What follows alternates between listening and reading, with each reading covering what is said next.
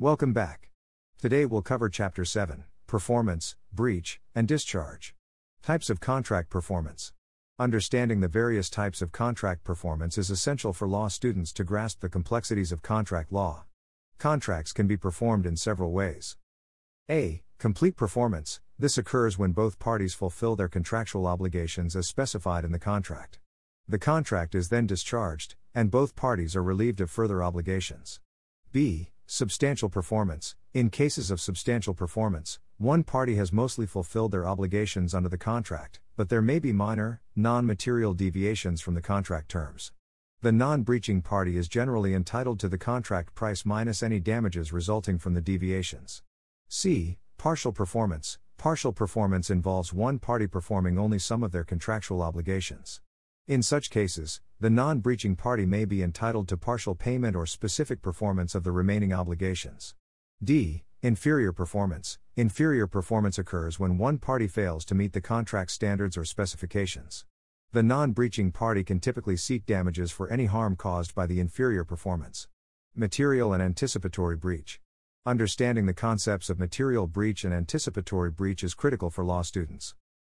When you need mealtime inspiration, it's worth shopping Kroger, where you'll find over 30,000 mouth-watering choices that excite your inner foodie. And no matter what tasty choice you make, you'll enjoy our everyday low prices, plus extra ways to save, like digital coupons worth over $600 each week. You can also save up to $1 off per gallon at the pump with fuel points. More savings and more inspiring flavors make shopping Kroger worth it every time. Kroger, fresh for everyone. Fuel restrictions apply.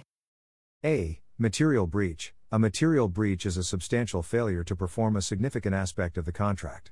When a material breach occurs, the non-breaching party is generally relieved of their contractual obligations and can seek damages for the harm caused by the breach. B. Anticipatory breach. Anticipatory breach happens when one party indicates, through words or actions, that they do not intend to fulfill their contractual obligations before the performance is due. The non-breaching party can treat this as an immediate breach and seek remedies. Excuses for non-performance.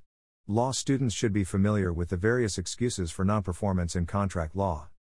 A. Impossibility of performance. If it becomes impossible to perform the contract due to unforeseen circumstances beyond the control of the parties, for example, natural disasters, death of a key party, the contract may be discharged. B. Impracticability. Impracticability arises when performance is still possible but becomes extremely burdensome or costly due to unforeseen circumstances. In such cases, the affected party may be excused from performance. C. Frustration of purpose. Frustration of purpose occurs when an unforeseen event undermines the fundamental purpose of the contract, making it senseless to continue. This can lead to contract discharge. D. Mutual rescission. Parties may mutually agree to cancel or rescind the contract, releasing both parties from their obligations. E. Accord and satisfaction. Parties may reach a new agreement, accord, to substitute for the original contract, and once the new agreement is performed, satisfaction, the original contract is discharged. F. Novation. Novation involves substituting a new party for one of the original parties, with the consent of all parties involved. The original contract is discharged, and the new party assumes the obligations. Landmark case, Jacob and Youngs Incorporated v. Kent, 1921. This case illustrates the importance of substantial performance and the impact of minor deviations from contract specifications. In this case, a builder used the wrong brand of pipes, which was a minor deviation from the contract specifications. The court held that this did not constitute a material breach, and the builder was entitled to payment minus any damages caused by the deviation. In conclusion, understanding the nuances of contract performance, breach, and excuses for non-performance is essential for law students. By recognizing the types of performance, the significance of material breaches, and the various excuses that can discharge a contract, students can effectively analyze and advise clients on contract-related issues in legal practice.